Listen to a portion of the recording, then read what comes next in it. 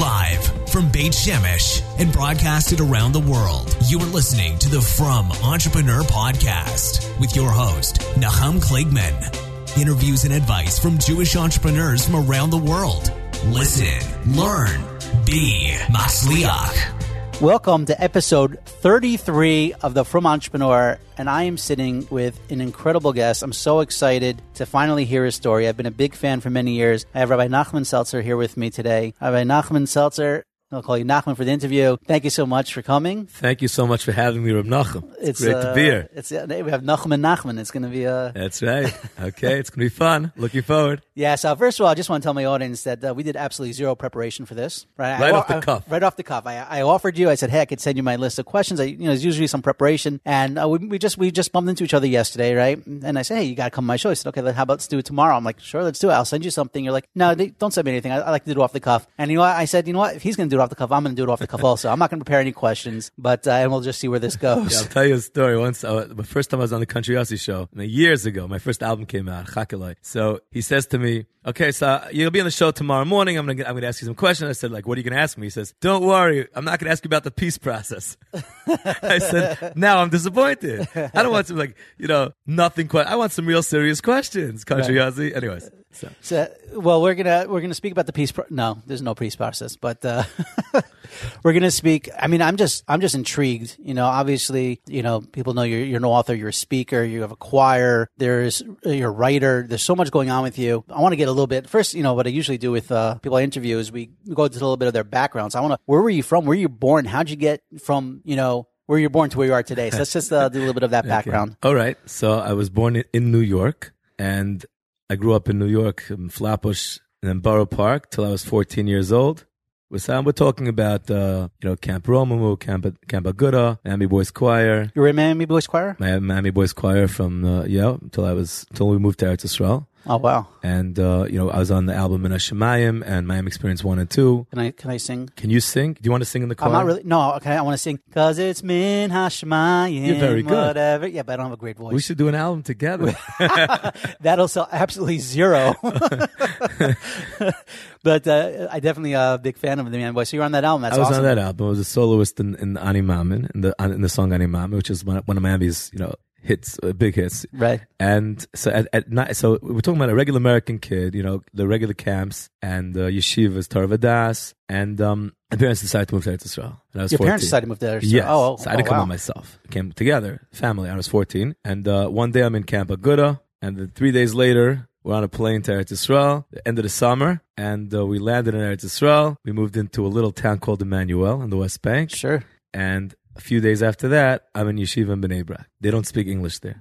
We only speak Hebrew. So you were 14, you moved from Flatbush to Emmanuel. You get thrown into a yeshiva in Bnei Brak where they don't speak Hebrew. They don't speak English, right? I'm sorry, they don't speak English, and you're not so fluent yet in Hebrew. Not really not after fluent. 3 days. And also, I was able to communicate a little bit in Yiddish. There was a Chassidish yeshiva, so I was the only one who dressed like Litvish. Right. It's the only one in the whole yeshiva pretty much who dressed Litvish, and nobody spoke English. Oh my god. So it was very interesting. Plus, there were no showers because it was a Chassidish yeshiva, so if you wanted to take a shower, you had to go to mikvah. Oh, you slept in Bnei Brak? I slept in the dorm. It was Emmanuel is a bus ride. It's like an hour. It's like an hour and a half away. That's crazy. Yeah. So that's like 3 days after I moved to Eretz Yisrael. Oh my gosh. That was very interesting. How many brothers sisters do you have? I'm an only child. Oh, you're only child. Okay. Yeah. So what possessed your parents to just pick up and move to Eretz Yisrael like that? So they really were hoping that I would develop into the derech, the Hasidic derech, and they were hoping that would be, in Eretz Yisrael. In America, we weren't so Hasidic, and then in Eretz Yisrael, they always wanted to, but so they came to Eretz Yisrael with the idea, with the hope that was the yeshiva that they were hoping that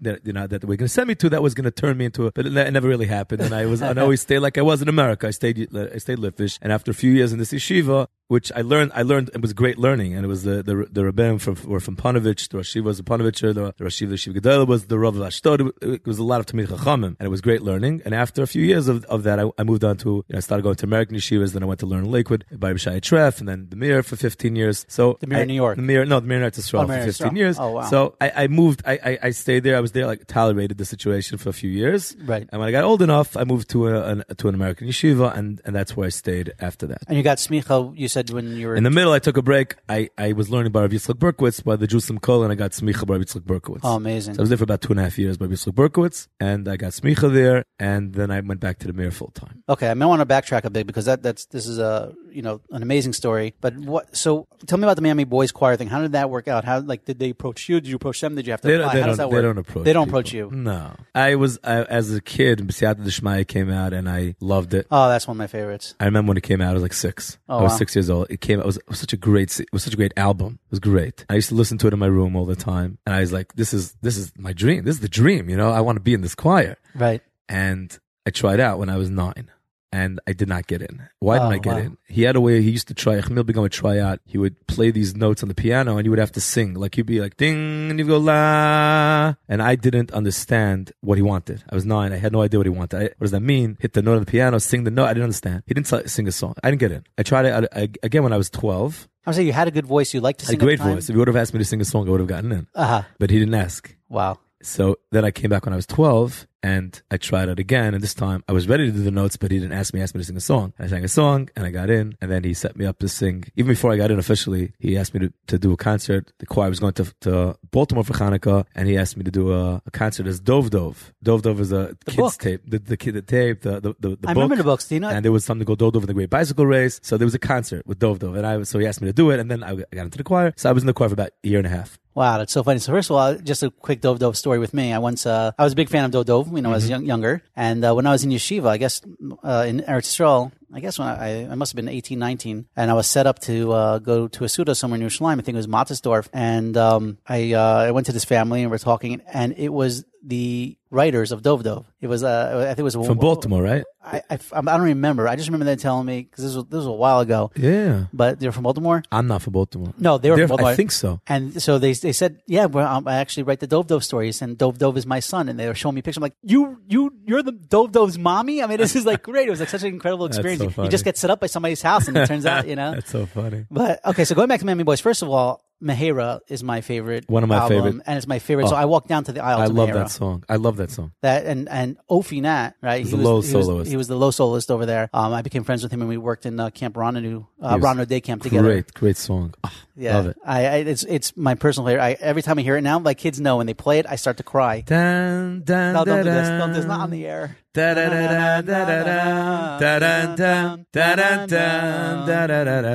don't understand. I got engaged to that song. I had it playing in the background when I was proposing to my wife, and then I walked down the aisle to it, and it's just. I think that's like my favorite Miami Boys choir song. Oh, yours also? Yeah, you didn't just take that because I said that's no, mine. I love that. I mean, it's one of the B'siyata d'shmaya, Mehera. Oh, B'siyata d'shmaya is also. Mehera is great. Kiatahu. You know Kiatahu? Sure, of course. Yeah, but I love Mehera. Yeah, I love it. That was like a dream of mine to sing that high part solo, which I never got that. Never got that. It was always Ari and Nathan Stark. I'm getting choked up now.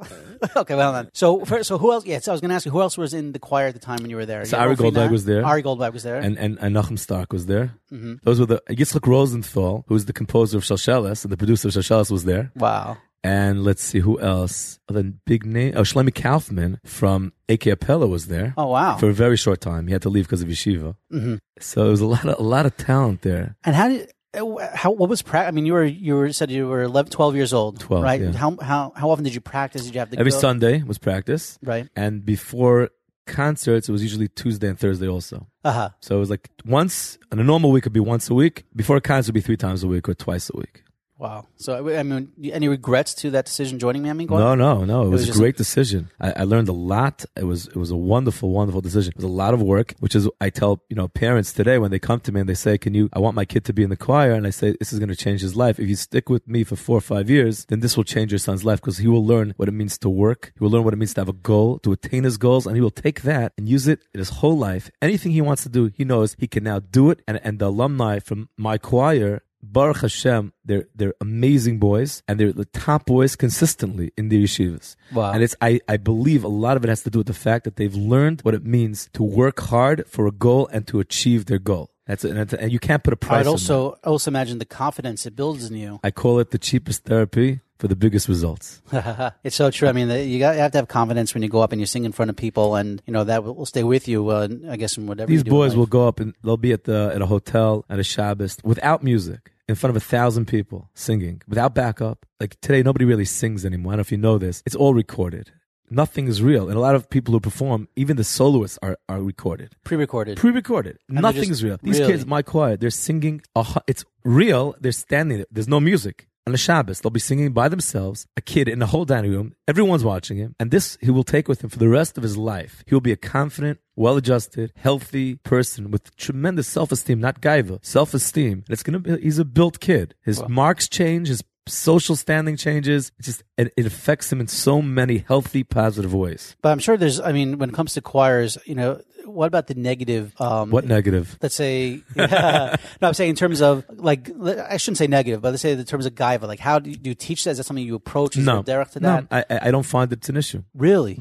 I'll tell you a funny thing. Yeah. The kids who are really talented and really good are never gaivadik. It's the kids who feel they're not as good who are the ones who are trying to make up for it, so they're gaivadik. But it's not real gaiva because they know they're not really that good, and the really good kids don't have gaiva. Interesting. Because they know it's a gift from Hashem. I don't even have to address it. You don't even have to address it. Never. That's beautiful. Really beautiful. Okay, so wait. So we're back. So we're in Manual. We're in yeshiva where we just jumped like 20 years. But okay, so then so where were you when you got married? I was learning in the mirror. You were learning in the mirror? Yeah. By Rav Nissen Kaplan. I was a Talmud of Rav Nissen Kaplan. Wow. And Baruch Hashem, he's still my Rabbi, which I say, if you want success in life, you need to have a Rabbi. Selech harav. Yeah, Selech harav. As they say on Black Attitude. I don't know if you remember Black Attitude. I remember Black Attitude. Right. So the scholar, the force, and the doc. He said, man, if you're not in yeshiva, anything can happen. I said, if you don't have a Rebbe, anything can happen. You didn't have a Rebbe. You have a Rebbe. And people ask, would you be afraid to win the lottery? I say, no, I have a Rebbe. Like, I'm not afraid to win. If you have a Rebbe and you follow his Das Torah, then your life, that's the key to success. Amazing. I really believe this. This is an emes thing. My whole family adopted my Rebbe as their Rebbe. Once I married to a family with 8 kids. They all adopted Reb Nissen as their Rebbe. Beautiful. So it's very important lesson. That's great. So that's where I was. I was in the Mir, Chaim Tzvi Center. He was also in his Chabura in the Mir. He's Rosh Yeshiva, Rabbi Center's Yeshiva. So I was his first Talmud in the Mir. And so I had Rabbi Chaim Tzvi and Rabbi Nissen Kaplan from the Mir. And that was where I was at when I was 21. I got engaged. And 22, we got married. Yeah. Well, and where'd you live when you first got married? So we lived in Ramat Beit Shemesh from the beginning. Really? Yeah. What year was that? That was 15 years ago. Wow, that's when things were just. I mean, I came about 14 years ago. We bought the last apartment that was for sale in my building. Wow, amazing. So, and you've lived in Ramat Beit Shemesh ever since. Yeah, beautiful. Well, I just want to get back to Black Attitude a second because that album had a. I remember when that came out. It was like they only came out with one album, and it was a big hit. I mean, we were listening to it in yeshiva all the time. It was just so great. One's off to Harvard, the other to Penn. They put on their tefillin every now and then. The nice big house, white picket fence. Traditional Jews, nothing too intense. Come home with a girl. Hi, my name is Jane. We want to get married, simple and plain. But Sunday say she ain't even Jewish. So what, old man? You're sounding so foolish. Boom, boom, boom. Oh my gosh, memories. How do you remember these lyrics? It played in the dorm a lot. Who was behind that? Do you remember offhand? Josh Streicher. Josh Streicher, right? He was in the mirror, and Josh was behind it. Yeah. But I think he wrote it. He was one of the main guys. I think he needs to come out with a sequel 20 years later. Mitch, I think, Mitch. There were 3 people behind it. They recorded by Jeff Hurwitz, and I remember when it came out, it was like, they wouldn't do it today. I think they're embarrassed that they did it. They are, really? I think so. They're very yeshivish guys. They're very yeshivish. Marbit say Torah. I don't think they're proud of what they did. It was like one of those, the shtussim you do when you're young, you gotta get out of your system. And then we gotta put out an album. And then it's like, what? Black Attitude? I never heard of that. What? I gotta find some tracks and post it on this podcast. We gotta bring the Black Attitude. That's it. When the Papa had Geld Gero is Nachman. Okay, so let's talk a little bit about. I mean, I don't even know what came first, what came second, but you started writing. You became an author multiple times. How many books do you have now? So we just published our 22nd book. 22nd. 23rd will be coming out in March. Wow, what's the 23rd one about? Rabbi Yosef Wallace, the CEO of Arachim. The book, I think, as of now, tentatively, we're going with the title called Incredible. Incredible.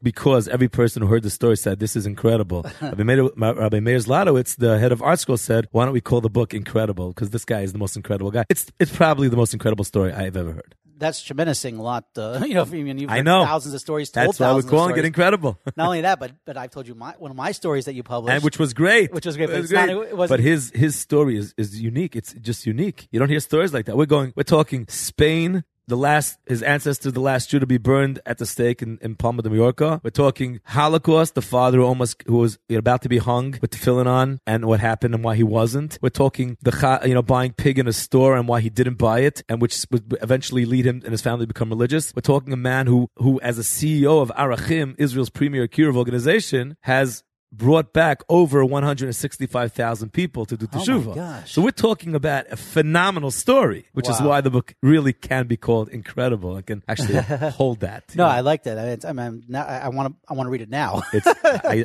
gotta wait a couple months. You do. Wait, so that's going to be your 23rd book. 23rd book. Talk to me about your first book. My first book. What was that like? How did that happen? What was the process? What happened? So, I toyed with the idea of writing. I was always good at writing. I was always good with vocabulary. See, I never went to high school. You have to remember that. Right, because you moved to Israel when you were 14. No, never went to high school. Forget college. Yeah, high school. We didn't go to high school. Right. Finished. But I always, in Torah Das education, you can't underestimate a Torah Das education.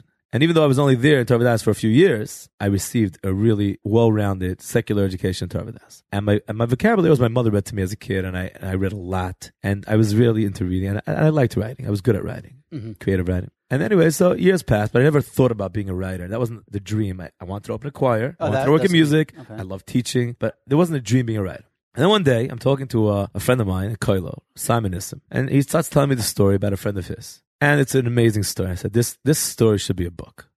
And I remember that I was sitting by my in-laws. It was Motzei Shabbos. And I told my mother-in-law, I said, I want to write a book. I said, I need a pad of paper. Do you have a pad of paper? And she said, sure. And she believed in me. She said, I believed in you. And most of the people did not believe I was going to actually do this. Right. So she gave me a pad of paper, yellow paper, lines paper. And I sat down and I wrote the first 4 pages of The Edge. And I kept on writing. I filled up one notepad and I took another one and I kept on writing more and more. Every day I tried to write 4 pages. And before I knew it, there was 200 pages. And okay, so is it a good book? I don't know. I was writing it by hand. Right. My grandmother was typing it for me. Oh, really? Yeah. And I was eventually I had this file, this manuscript. So I didn't know if is it a good book? Is it good? I like it. Is it good? So this is again just for timing. This is I'm in Koilo, but Yisuk Berkowitz. I'm going for smicha. Going for smicha this and I'm writing on the way home. I'm writing on the way to yeshiva, on the bus. I'm writing, and I give this book to the Koilo. Every guy takes it home and his wife reads the book. And they love it. They love it. They write on the envelope, the manila envelope that the manuscript's in. They love it. Everyone writes their comments. Loved it. Amazing. Great. And everyone loves the book. Okay. The book comes out. Well, when it comes out, where? So why did I go to my first publisher? Why did I choose Targum Press? Yeah. So years before, a friend of mine, Ari Friedman, was related to the Dambis in Hernof. Rabbi Dambi, Zechron Levracha, was the CEO of Targum Press. Mm-hmm. So I went for Shabbos with my friend to their house, and I sat there at their Shabbos table, and I told them pretty much every book that they had published and all about it, and the author, and who was in it, and the story, and which one was good, and they're like, if you ever write a book, come to us. So I did. I came to them, and Mimi Zaykon was there. She was the editor-in-chief, and she would become a mentor of mine, and little did I know, I'd be still working with Mimi Zaykon, 15 years later in art school, which she brought me to art school. When she moved to art school, she would bring me to art school, and we'd be doing so many books together. Like almost every book I did was together with Mimi Zaykon. She was my editor, and she helped me and gave me direction and criticism when needed, and constructive criticism. And many lines I've learned, like the numbers don't lie, or show, don't tell to readers. There are so many things I've learned from Mimi Zaykon, and so Baruch Hashem, we've had this relationship that started in Targum Press. So they accepted the book. And the book right came away, out. man. Like, how does? Well, no, it took them. I wasn't well known. It took them time. Today, when I send the book to Mimi, so she reads it, I get an answer, quickly. But then it took a long time. Because I want to talk a bit about how the market has changed, especially from writers today. So back then, so you would give over the manuscript. Now, was any type of did they give any type of money up front or? Not with Targum Press. But Targum Press wasn't interesting because it was like sort of a vanity press. I mean, let's say you had a book on Chumash that nobody wanted to publish. Right. Or a book on Hashkafa that nobody wanted to publish. So you can come to Targum Press and you could pay and they would publish your book. Mosaica does this also. Right. So there's pretty much everyone does this today, except for Art Scroll. Except for Art Scroll. Art Scroll is not a vanity press, which is why if you buy an Art Scroll, it's not that somebody's paying for it. There's a certain quality to that. Again, everyone's good. But, when you buy a book, it's always a risk. But when you buy an Art Scroll book, so at least that nobody paid for this. That's a certain mila. Right. So I hear that, and it's something that I know today with authors. I have my first book coming out, B'ezrat Hashem, in a couple of months. And we're looking forward to that. Thank you. Through Mosaica Press, called The From Entrepreneur, actually. Which is a great name. Thank you. Name of this podcast. You need the names. So and when thinking about it and when doing research, you just make more money when you publish yourself as opposed to... I don't know if that's true. You don't know if that's true? I actually don't think it's true. Maybe after your 22nd, 23rd book, you already have a name. Maybe it's a little bit different. I don't know. It's let's not go back. So So back then, it's very debatable, I think. So back then, you published this book, and what happened? So the book comes out. Wait, so you had to pay for it? I did not pay for it. Okay. No, they liked it. It was a novel. They liked it. They felt that there was a market for it. And I had a friend of mine in America. I said, do me a favor. Check the Country Aussie list of best-selling books and tell me where it's at. So he calls me back to me. This lady says it's number 1 on the list. Wow. I said, oh boy, that's great. That's great. Let me start writing my second book. So I sat down. Well, the first book, first of all, what was it feeling like when you got your first book in your hand? Oh, it was a great feeling. What was so great about it was that, I was writing about Eretz Yisrael. A lot of The Edge, if you read The Edge, I use Eretz Yisrael as a stage. All over the whole country. And I was writing all the things I felt and about yeshiva life, and people really connected to that book because they felt here's a person writing about yeshiva life in an authentic way that nobody really ever wrote about yeshiva life. Like, it's obvious that this person went to yeshiva for many years and knows it from inside out. Like, I put a chakira in the book. I put a chakira meaning like this. There was a question in the yeshiva that I was writing about. Guys used to starch their shirts, right? And they loved the pocket being closed. So Rosh Yeshiva heard about this, and he would go over to people. Put his finger in the pocket. Put his finger in the pocket and open it while he's talking to you, like unconsciously, as if he doesn't know what he's doing, and just like rip open your. Now the guys would go over to other guys and put their fingers in their pocket. So there's a shaila. Do guys what's the reason guys starch their shirts? Do they starch their shirts because they like the pocket closed, or is that just an outcome of the fact that you starch their shirts? And there's like according to the reasoning that the reason why you starch your shirts because you like the pocket closed. So if somebody opens the pocket, then he has to pay you to starch it again, right? This is like yeshiva chakira. People love this, and they felt they're really getting insight into the way it is. Right, in unless the dorm. you experience that, unless you live there, and you can't write that if you don't know it. So people love that, and they said like, "Wow, nobody ever did that before." Nobody, and I went with this a lot. This is one of the reasons I feel people connect to my stories is because I'll take a line. Let's say as Yaakov swung the car left towards Yericho, Yaakov Shweki swung into Ma on the tape's radio. So the idea is on the car's radio. So the idea is like, I'm thinking, nobody ever did that before. Nobody ever wrote about Jewish music. Nobody wrote about the things that people are actually involved in. They wrote about these concepts. They didn't do what I was doing. Right. And a lot of people have done that since. Notably, Mishpacha magazine, Dov Haller does that a lot. It's always about the matzav, and he does it. He does it well. He's great. But before I did it, I don't think anybody did it. Mm-hmm. As a first. And I was writing, in a way that people were really into. And Baruch Hashem, the book was very matzliach. And that led me to the next book. And then, well, how much did you make on that first book? Do you remember? Or per book? It was a long time ago. I made like thousands of shekel. I made like tens of thousands of shekel on that book. Wow. And for me, I was remember, I was a young guy learning a kailo. Right, and all of a sudden suddenly I get like, $5,000, $6,000, dollars, in your hand. Right. And you're like, wow,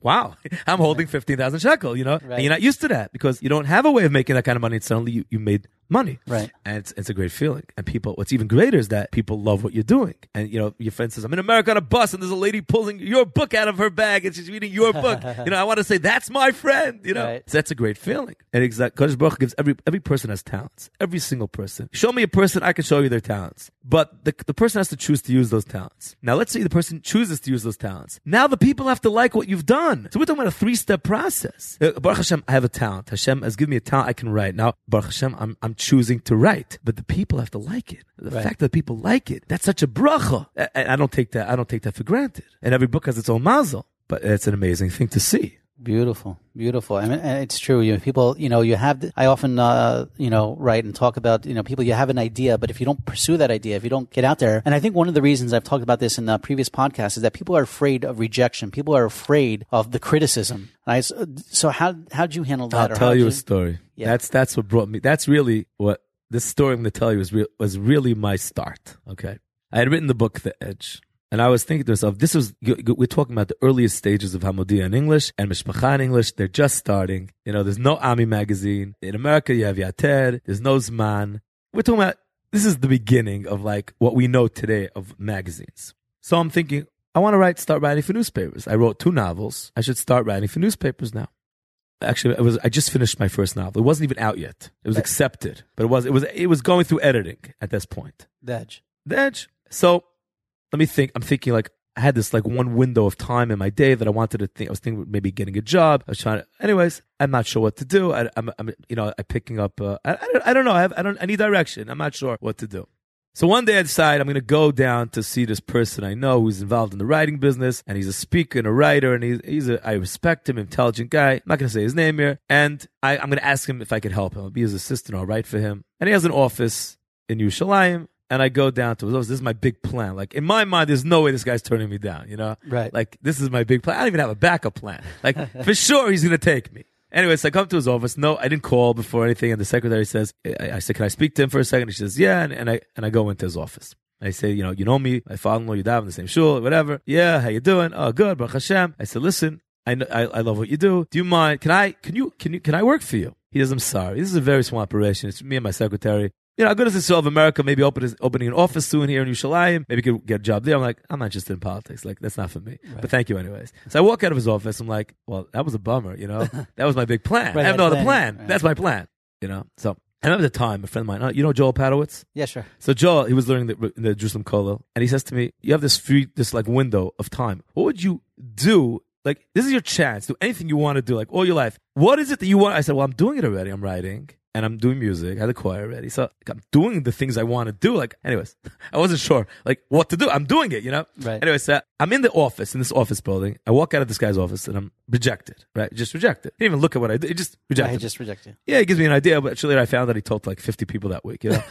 Anyways, so I'm standing in the lobby and I look at the directory of the offices and I see there's an office, it says, there's the name of the company. I never heard of the company. I don't know what they do. I said, I'm going to go in there. I'm going to see if they're looking for people. I don't know what they do, but maybe they're going to be interested in what I have to offer.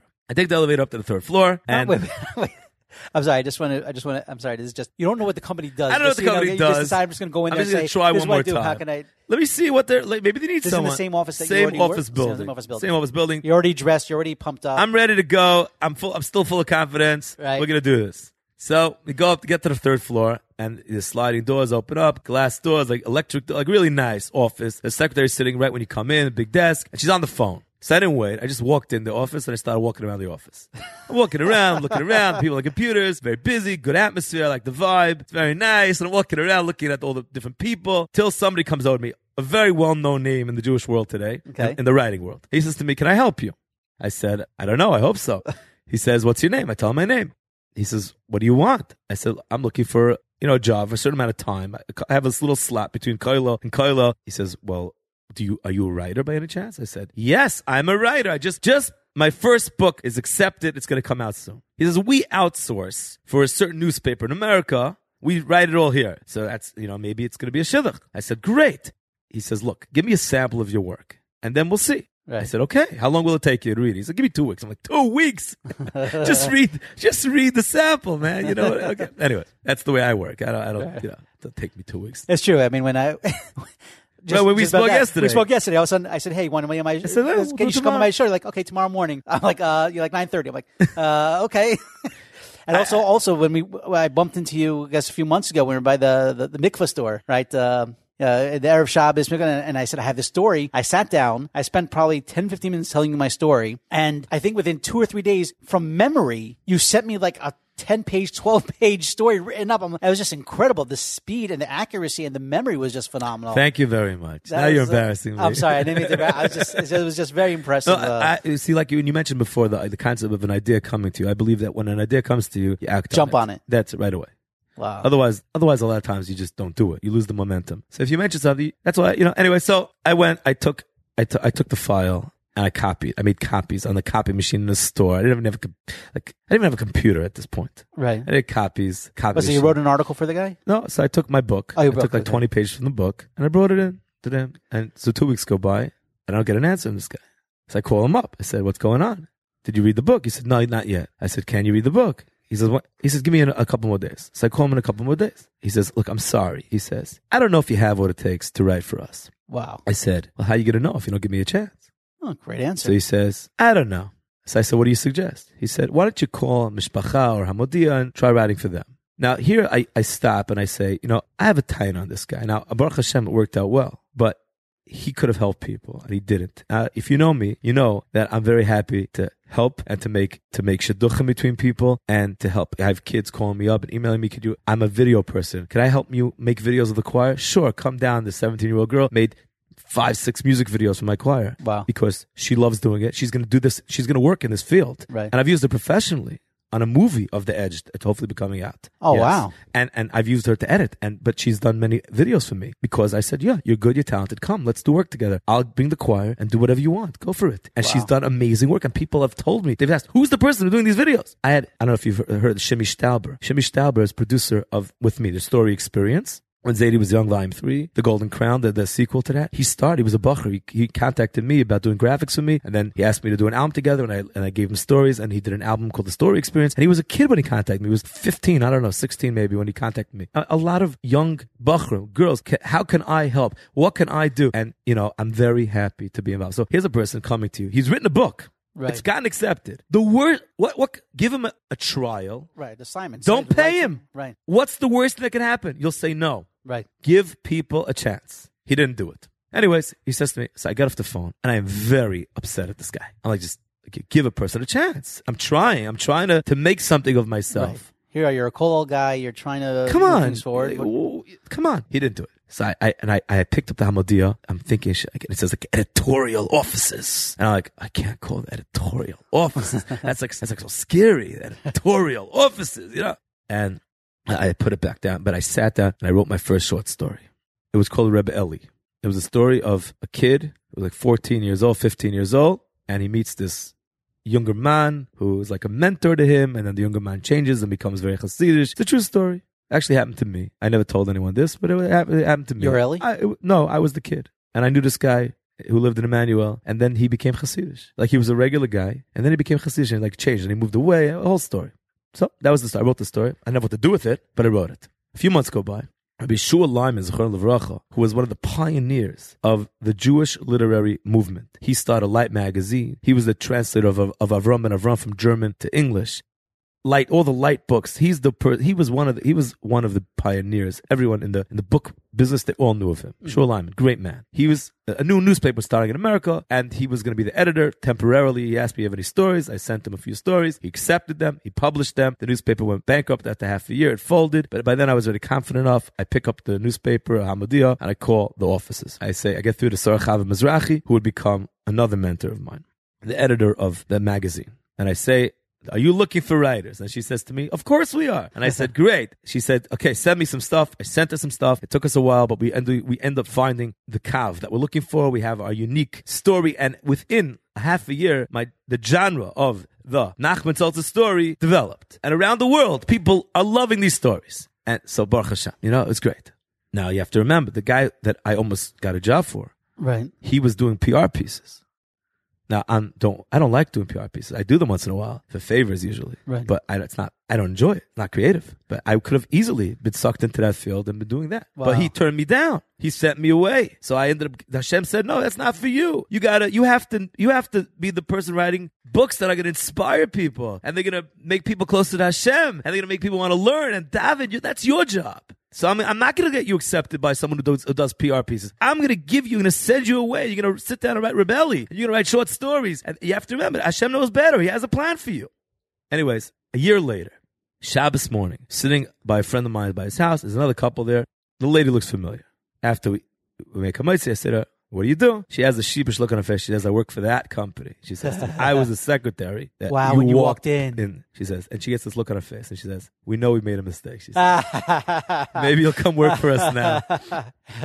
So that's a story of rejection that taught me a tremendous amount about, because there have been some big books that I thought I was going to get and that went to other people, but there's been big projects which I never thought I was going to get and I got. So Hashem really knows what each person is supposed to do. And if I don't get a project, I have to tell myself, Hashem knows that was not right for you, but he knows what is right for you. The fact that I wrote a book about Rabbi Yosef Wallace, and we became really very close friends, and he's the head of our Achim, and he calls himself I'm this CEO, and people are afraid of me, and you're not, and we have this very unique relationship, because if you write a book about someone, nobody knows. I know him better than anyone in the world. Right. And I know Dr. Moshe Katz from 9 out of 10 very well. And Leibish Friedman from London, Rabbi Leibish Friedman from London, our Child of War. And a lot of people you become really close. Rabbi Shalom Gold from Harnof. I wrote his book to get with, I was the writer touching history. And I know him I don't know if there's anybody who knows Rabbi Gold better than me. That's the story. A lot of people are friends. A lot of people know him. But I know him really, really well. So that's something very unique. And how does it work? There's so much more that we could talk about. It's incredible. So I'm just going to jump into it. But, do you come up with an idea for a book, or does Art School say, hey, I want you to... It's usually me. Usually I'm the one who comes up with the idea, and then I run it by them, or I don't run it by them, because I know it's going to be a great book. And Baruch Hashem, almost always, when I send them a book, they say, yeah, that's a great book. We're going to go for that. Sometimes Mimi Zayk will tell me things to change, and I have to work. Just because I've written 25 books, I've written more books than I've published. I don't use every book. I'll give you an example. I wrote a novel called David and Jonathan, and I never published it because Mimi said it wasn't good enough. So I just put it in the Geniza. It's in my computer, but I never used it. Wow. That's it. So, and when you do a story, you just said like Rabbi Gold, and how does it work? You just interview him for 10 hours at a time? I interview him for about 2 hours at a time. 10 hours at a time is a lot of time. No, I don't mean 10 hours at a time. I'll do like 20 hours of interviews. It'll be like 20 hours, and you record them, hours. And then you take that back? I record it, I take it home, and I write it. Yeah. Amazing. Yeah. Amazing. It's a lot of work, but when they do this, they know that it's going to be an amazing book afterwards, and I'm going to capture their voice. And every voice is unique, and every project is unique, and I'm going to capture their voice, hopefully. Okay, so you mentioned before you originally were with Targum, then you moved over to Art School. So Targum Press kind of folded at some point. Right. Rabbi Dambi passed away, and then they ran into difficulties, and it was management difficulties, different bosses, and then eventually Mimi Zekon left and was hired by Art School. Okay. And then I was writing Child of War at the time. Rabbi Leibishvili was a funny story. I get a call one Friday morning. This older gentleman, he's on the phone. He says to me, hey, I want to meet with you, I said, who are you? My name is Rabbi Leibishvili. Nice to meet you. I'm in the Ramada. Can you come to the Ramada? I said, it's Friday morning, Rabbi Leibish. Can we do this on Sunday? He says, no, I need to see you right now. So I went. Not knowing who he was. He wants me to write a book about him. He says he read 9 out of 10. He loved it. Only you, he says. So I met with him, and he showed me a manuscript that he wrote, and I turned that into a couple hundred pages. And Baruch Hashem, it was a very successful book. And so that was nice. Yeah. What's considered a successful book in the Jewish world today? When people ask me successful today, I would say today because of the magazines, which really hurt the book industry. Interesting. Okay. Because people don't have to buy books. People are getting satisfied. Well, yeah, they have every week you could buy 500 pages worth of writing. Right. So most people I finish them fast, but most people they don't usually finish everything they buy. Right. So in order for you to buy a book, it has to be really, really good because you're getting 8 books every week. Mm-hmm. So today, a really successful book is like 10,000 copies. 10,000 copies. That's really successful. Yeah. Right. I mean, Reb Nosson Tzvi sold a lot more, but that's, again, Reb Tzin Kanievsky sold a lot, 50,000 copies. But that's 50,000, wow. But that's because it's Reb Tzin Kanievsky. Sure. Or Reb Nosson Tzvi or Reb Yoshev. These are like unique books about unique personalities. In general, books today. Reb David Asher sold an incredible amount of books. His book was a very big seller. Living in Muna, something like that. It was a big, big hit. But in general, books today, the numbers are not high. So a book that sells 10,000 is a very nice book. It's a very successful book. Yeah. Excellent. So you moved over to so Mimi moved over. So she called me up one day when I was writing Child of War, and she said, "Listen, could you write a novel for us?" Because in the beginning, when I first started my career, I was writing novels, which I've moved away from since, and I pretty much don't write novels anymore. Now I write true stories. I write Sfarim. 48 was the Memches Kinyani Torah, was a Sefer, Ashkafa Sfarim, Musa Sfarim. Today, the stories are Heichatim to get to, it's like Sfarim. But in the beginning, I was writing novels, and she said, could you write a novel for us? I said, I have like 60 pages on my computer of a novel I started. I sent it to her. She liked it. So she said, do me a favor. Let's do a novel. So I said, okay. And I wrote The Network. The Network, I consider my finest novel, and that was with my first book with Art Scroll. After that, Child of War came out with Art Scroll, and then It Could Have Been You came out with Art Scroll, which was a huge hit. It Could Have Been You was a very big hit. And Baruch Hashem, since then, we've done like 14 books together, 15 books together. So overall, it's been 22 books, many of them with Art Scroll. Amazing. And how, I guess as your career expands, as you have more experience and come out more books, so the terms of your, I guess the contracts would be different. I assume. Yeah. Like, did you get an upfront fee now? I don't ask for an upfront fee, but I get more percentages than most people. Yeah. Right. Excellent. So let's talk a little bit about the choir, because just to be a talented writer and to come out with books and publishing is fantastic. But you also have this big, music background, and we spoke about before being part of Miami Boys Choir, and now you have the choir. You said from a young age you always wanted to have your own choir. Yeah. So is that a business thing? Is that also? It's also a business. But to me, I look at the choir and the writing and I'll divide it up. Let's say the learning is the learning, right? So I have the learning. Then I have the teaching. The teaching, I'm teaching hundreds of girls and bachrim on a weekly basis. Over the years, thousands of students. Baruch Hashem. That's great. Plus I speak around the world, and I shoot them online. So I'm reaching a lot of people with Torah, which is great. And that's outside. That's like, writing is very much focused to the whole world. The whole world is reading it. I could, Baruch Hashem, I could go anywhere in the world, any Jewish community, and people be like, wow, Shalom Aleichem, nice to meet you. They feel like they know me. Right. Because they read my stories, and I write it in a very personal way. So they feel like they know me. The choir, it's out there. It reaches a lot of people. We have some of the music videos have millions of hits. I reach a lot of people and feedback from all over the world. However, my focus is very much an internal focus on developing the boys. I have like 70 boys in the choir between Yerushalayim and Beit Shemesh. And wow. Yeah, and the focus is it's like an internal focus. It's like the development of these boys so that when they leave the choir and go to yeshiva, they will develop into serious B'nai Torah. They've maximized their childhood. They've used it. They feel great about themselves. And now they're going to move on to learn with happiness and with simchas hanefesh. Beautiful, beautiful. How many albums have the choirs? We've put out 5 albums. And Achakaloi, Arevim Zelazeh, the Chanukah album, Ala Torah, and Am Yisrael. I also put out an album called Visions in 2005. All English songs I produced. And also the story experience, which is stories. My stories brought to life, like acting, like as if it's like an audio production. Right. The choir, besides for the choir's own albums, the choir sings on many albums of singers like David Gabay and Baruch Levine and Yaakov Shweki, 3 albums of Shweki, and Lipa, A.K. Appella, Moshe Mendowitz, the choir is on, L'chaim Productions, many albums of many singers they're on. The choir sings on, which Shlomi Daskal. The list is very long. Amazing. So the choir has been a guest on many albums. Fantastic. That's great. So, I mean, you also said, you just mentioned that you're a Rebbe also. You give shiurim. I'm a Rebbe in a lot of schools. What schools? I'm a Rebbe in Peninim. I'm a Rebbe in Talmud Devora. I'm a Rebbe in Olamot. I'm a Rebbe I was just teaching now by the Newcomers Learning Center in Yerushalayim. I'm a Rebbe in, there's a seminary in Beit Shemesh. I've given shiurim in many yeshivas. I was a Rebbe in OJ for a number of years. I was a Rebbe in a yeshiva called Netzach, and I taught in Or David. I taught a lot of yeshivas and a lot of seminaries, and then that's besides for the speaking, in different places and different venues around the world also. Or let's say somebody will call me and they'll say, there's something called Temech, which is a women's organization, like something they do. Right, very entrepreneurial. Right. Yeah. And so they have once a year, they have this big convention. So I was one of the keynote speakers at the convention. So there's a lot of speaking going on at different venues, different places. They're opening now in Lila Nishmas, Rebbetzin Machlis. There's going to be a learning center in Ramat Beit Shemesh. I'll be speaking there every Thursday morning. So there's a lot of speaking and Baruch Hashem, a lot of Torah learning and teaching. Beautiful. I mean, I don't know how you have enough time in your day for, just running a choir, just writing a book, just writing articles every week. It takes tremendous amount of time. I mean, that's I joke around. I always tell people if I would use my time, then I would be who knows what I could do if I really use my time. You really use Well, I mean, you just mentioned before also, is fascinating. You're turning your first book, The Edge, into a film? Into a film. How's that? What's that? So tell me about that. So I met a young director who had produced his first movie, and like a from movie. I met him. He's a Talmud of Nissen also. So I said, okay, let's see what you can do. Like, you want to do another one. Here's The Edge. You like that? Let's see what, let's collaborate. Let's see what you can come up with. Right. And we used the whole Eretz Yisrael as a stage. The whole Eretz Yisrael. I'm talking from Herzliya to Masada, to Eilat, to Tzfas, to Yerushalayim, the old city. And the whole Eretz Yisrael is a stage for this film. And it's the book coming to life. And all the places that I was thinking about while I was writing it, you see it actually coming to life, which is beautiful to watch. Wow. I had in mind the yeshiva's Birkas Torah in the old city. That was the yeshiva in the book. So we actually filmed in Birkas Torah in the old city.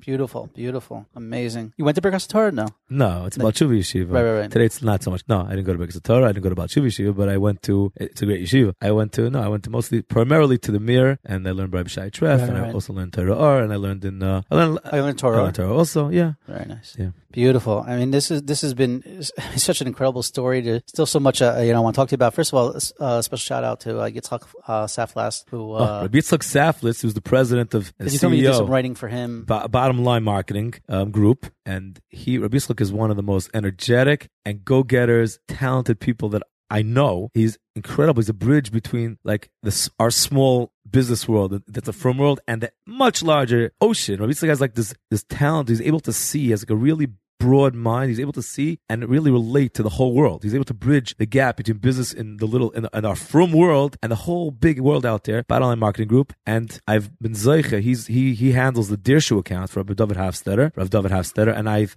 done a lot of work for Dirshu through Rabbi Yitzchak Saflis. And I went to Radin I covered that for Dirshu and Paris, covered their events in Paris and the Siyum Shas. The choir sang at the Siyum Shas, and we also covered the writing at Yad Aliyah. And so it's been a very long and fruitful relationship. And through Rabbi Saflas, I also ended up writing 25 pieces about Rabbi Aaron Kotler for his 50th yard site for Lakewood. So there's been some really amazing collaborations between Rabbi Saflas and myself, and it's a privilege. And also with Nachum Siegel, we've done a lot of things together. Nachum and Rabbi Yitzchak works with Nachum Siegel a lot. I did a live interview live from Volozhin at the kever of Chaim Volozhiner on the Day of Jewish Unity, which was this big thing a few months ago, and it's been a great ride. Rabbi Yitzchak is truly an incredible person. Supposed to interview him. He's on episode 30, and he was just so giving and such a mention. I'm keeping up with him because he's just such an enjoyable person to speak with and to talk to, and very giving of his time. He's also brilliant when he manages. Let's say you have a meeting, you have 10 people at the meeting, right? And let's say somebody comes up with a point. Let's say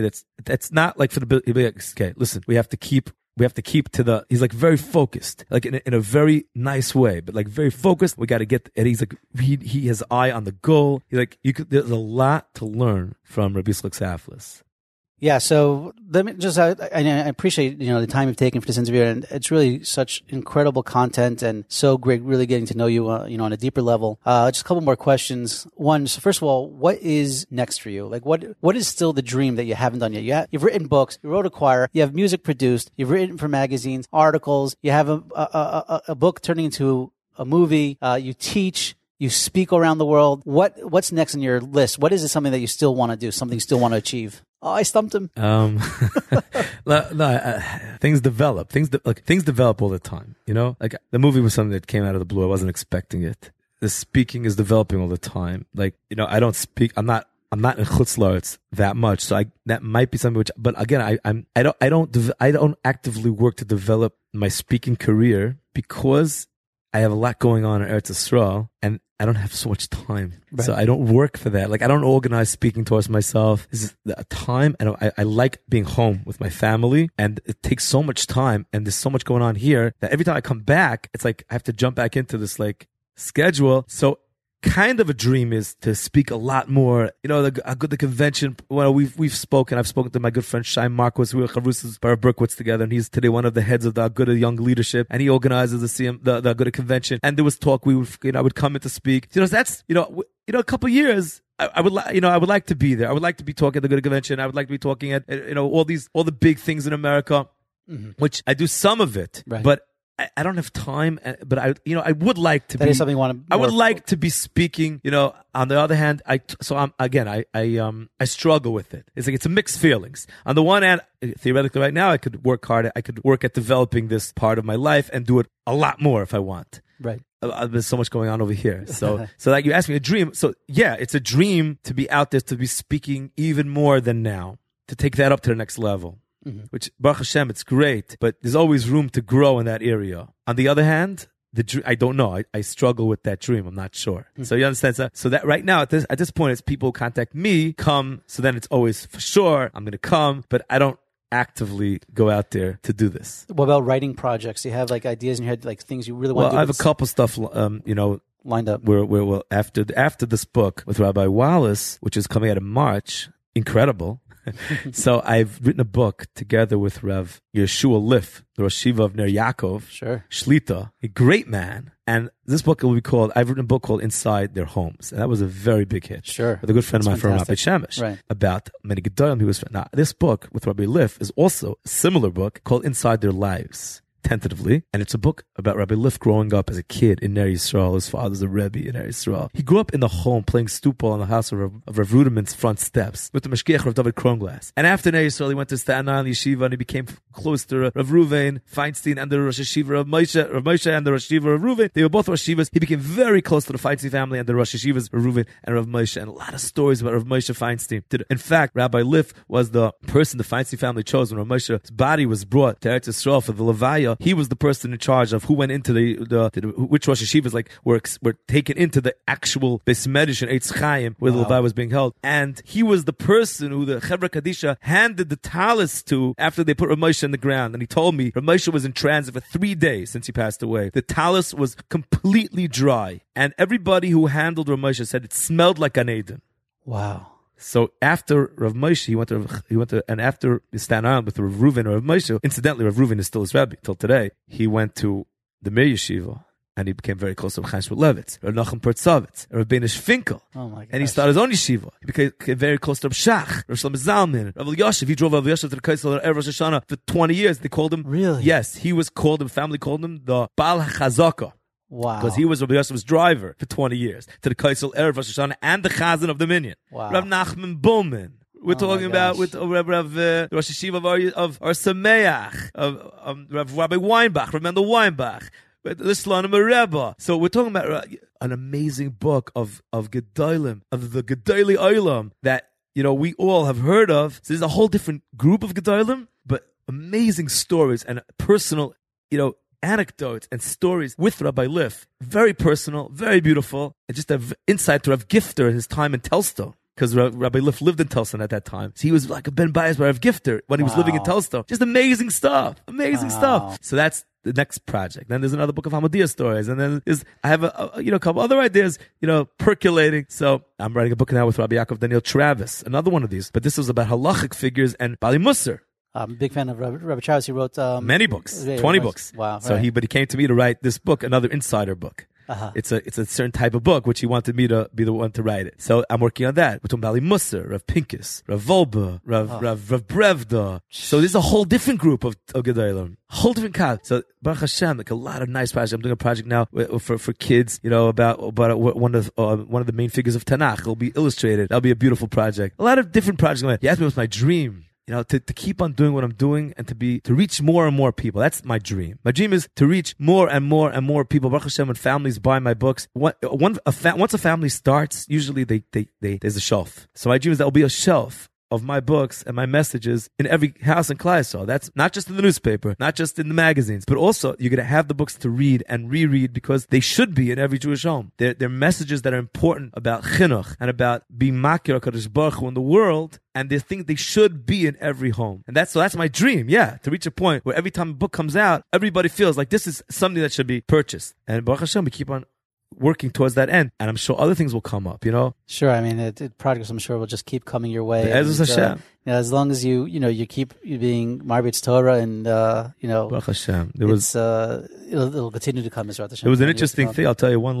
We're wrapping up. I'll tell you one interesting thing. Years ago, there was an avrich. He wasn't an avrich. One of the people down in the Gra came to me and told me Friday night. He told me a story about a sefer called Zera Shimshon. And this sefer saved he credits it with saving his father-in-law's life. There was a story about the sefer that nobody knew about. Tremendous segula. I wrote the story. And around the world, there was like a frenzied rush to buy Zera Shimshon. It was out of print. Boom. A few years later, I'm in America, and I get a call. This guy tracked me down, and he says he wants to meet with me. So I meet with him in Borough Park, and he comes with the new updated version of Zera Shimshon like this. And he says, you don't know what happened because of this story. Like the interest, you have to write a follow-up piece. So I wrote a follow-up piece in Hamadiyah. And again, like the whole world, the stories and the amount of people and the interest. There are a website that somebody opened up to write the Torah of the Zera Shimshon. There are like a bunch of weekly newsletters that come out devoted to Zera Shimshon. Like from different in Yiddish, in Hebrew, in English. It's like it's phenomenal. It's got a worldwide thing about Zera Shimshon. They want to do another one now. In the book, I have an amazing story for you. We put that piece in, and the interest is just growing, and the miracles and the stories are incredible. So that's a big zechus. That through the Siyata D'Shmaya, I was able to reach people literally all over the world who are learning this sefer. We're Goyim Torah learning. Hana to somebody who big tzaddik who passed away without children. And segulas and beautiful things for Klal Yisrael. Amazing. So these are great. These are tremendous brachas. Right. It also shows you it's not just. I mean, plus you don't even know the impact that you've had on individuals. I mean, this is just one story that's had such a tremendous impact on Klal Yisrael. But you never know what piece you've written, what story you've written that's affected generations, and you'll 100%. You'll know out of Ne'asrim. But that's I think, and we can wrap up with this. I mean, there's one last thing I would tell you. When you brought this point up, I'll tell you a point. You said you never know the impact the story has. But there was one story that actually someone in Rabbi Shemesh told me, and they said that she works in an office in Rabbi Shemesh. There was a lady in the office, 30 years old, not married. So she said that the lady was about to get engaged. So she told her kids, and one son was like, "Yeah, I know." She's like, "How do you know?" He's like, "How do I know?" "Oh, whatever, I know." She's like, "How do you know?" He's 11. "I know," he said, "because I got into a few days ago. I got into a fight. I was playing ball in the yard in school. I got into a fight. A kid started yelling at me, and I had three choices. I could either beat him up, could yell back at him, or I said, I'm going to be quiet, And the chus of me being quiet is going to go, I said to Hashem, it should go that this girl should get engaged within the month. So I'm not surprised. You tell me she got engaged. I'm not surprised. I made a deal with Hashem. I'm not surprised. So listen what happened. So the lady comes into her office. She's telling all the friends about this. Look at my amazing son. Right. He's so awesome. Look at him. So another lady says, my daughter, 16, she went in school. The girls weren't getting along with their teacher. They're not getting along with the teacher. And so what does she do? They make it. They're chutzpahdik. She tells the class, listen what we're going to do. Every girl, make a list. Every girl will put a name of someone they want to see get married on this list. Every class that we're quiet and we have derech chesed the teacher, let's see what happens. Per class. He says, amazing thing. 2 weeks later, 6 girls on the list got engaged. No. Yeah. I write this story. So this girl who got engaged, the 30-year-old, was on the list. Wow. I write this story. By the time the story, a few weeks later, the list was up to 10. Are you kidding me? It's amazing. I write the story in the paper, and I said, this is what happened. This is the story. 6, 10, I get emails. Class in England, class in America, class in Eretz Yisrael, doing this. The list, 20 people who, 40-year-olds who were never married. It was just not normal. So yeah, you're right. We don't always hear here and there. You hear about the results, and I mean, like that was just amazing. The results of a story we're talking about. Tens of people, tens of couples who got married. Unbelievable. That's amazing. That's tremendous yad l'shmaya. It's a big bracha, and I don't take it. I don't look at it lightly. It's like a tremendous bracha of Kadosh Baruch Hu that He makes me the shliach to be the person to spread these messages, and it's a big zchus. It's a big zchus, and I'm makir toiv. And I just want to just remind the listeners about something you had said earlier: is that you have this Gilei talent. Imagine if you didn't go out and do it. Imagine if you decided, you know what, writing's not for me. I'm just gonna, I don't know, whatever. But the fact that you had the skills and talents and you recognized it and you did something with it, and not just set back on it. You've been able to be so matzliach and mashpia on so many people. And I'm just gonna ask you. So every person has to use their talents. Every person has to maximize their talents. Every person has talents. And on that, I'm just gonna ask you one last question, because maybe we'll have to do a second interview at some point. But okay, when tomorrow? Well, tomorrow being Shabbos, I won't say Shabbos. No, but what is someone that wants to get into writing today? A young guy, young girl, wants to get into writing today in the Jewish world. What's the best advice you can give them? Best advice: write a piece, 2, 3 pieces, and then find somebody who's connected in the Jewish world and ask them to send it in to their editor.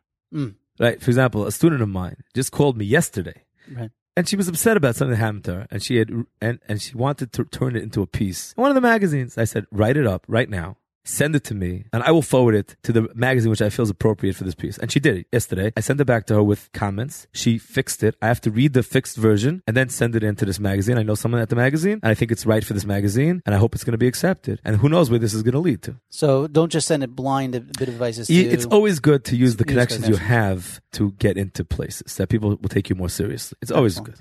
Rabbi Nachman, this has been absolutely incredible. I loved every minute of this interview. I've learned so much personally. I'm inspired. I'm mamish inspired. Thank you so much for sharing your story. Thank you so much for taking the time to meet with us and telling your story over to our listeners. And Hashem should give you a tremendous bracha, v'atzlacha, and miles that you continue to be able to do this for many years to come. Man, thank you so much. It was a pleasure to be on the show, and I hope we'll do this again soon. Yeah, thank you very much. Kol tov. Thank you for listening to the From Entrepreneur Podcast with Nachman Kligman. We hope you learned something valuable and will share this with your friends. For show notes, archives of previous episodes, and more information to help you start and grow your business, please visit our website, www.fromentrepreneur.com. Listen, learn, be Matzliach.